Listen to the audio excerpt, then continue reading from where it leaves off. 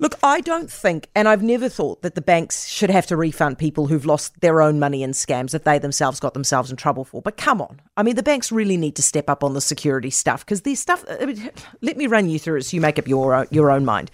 The banks announced today that they're going to take a look at doing something which is pretty basic, which is that they're going to make sure that when you think that you're sending money to someone and you type, I don't know, let's say the Labour Party into the payee field because you think you're sending the money to the Labour Party, that the account that money is going into is actually an account that is held by the Labour Party, not by some Nigerian prince pretending to be the Labour Party. I mean, come on. They don't need to waste time investigating whether they need to do this. They just need to do it. This is obvious. It's basic. Of course, if you type someone's name into the account field, that's where the money should be going. Banks in other countries do this, so they got their head together. Consumer New Zealand reckons that when the UK introduced this, they noticed a 10% drop-off in fraudulent bank transfers. In the Netherlands, the drop-off was 81%. That is massive.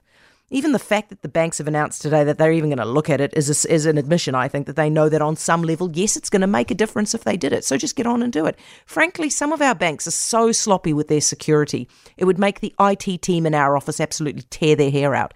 The BNZ, the last time I checked, didn't even do multi-factor authentication. That's when you try to transfer a large amount of money and then the bank sends you a code to enter to make sure that you actually are doing this and it is you transferring the money out of your bank account. I was shocked to hear that they don't do that because A, I bank with ASB who does it all the time, and B, I have to do it just to get into my bloody work email account. So of course you should have to do this if you're transferring huge amounts of money.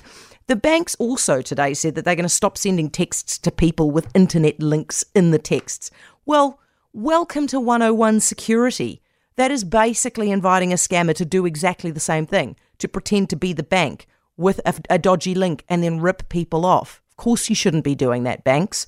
As I say, I don't think the banks should have to pay people back if the people lose their own money. But, maybe just step up the security so it's at least not embarrassing.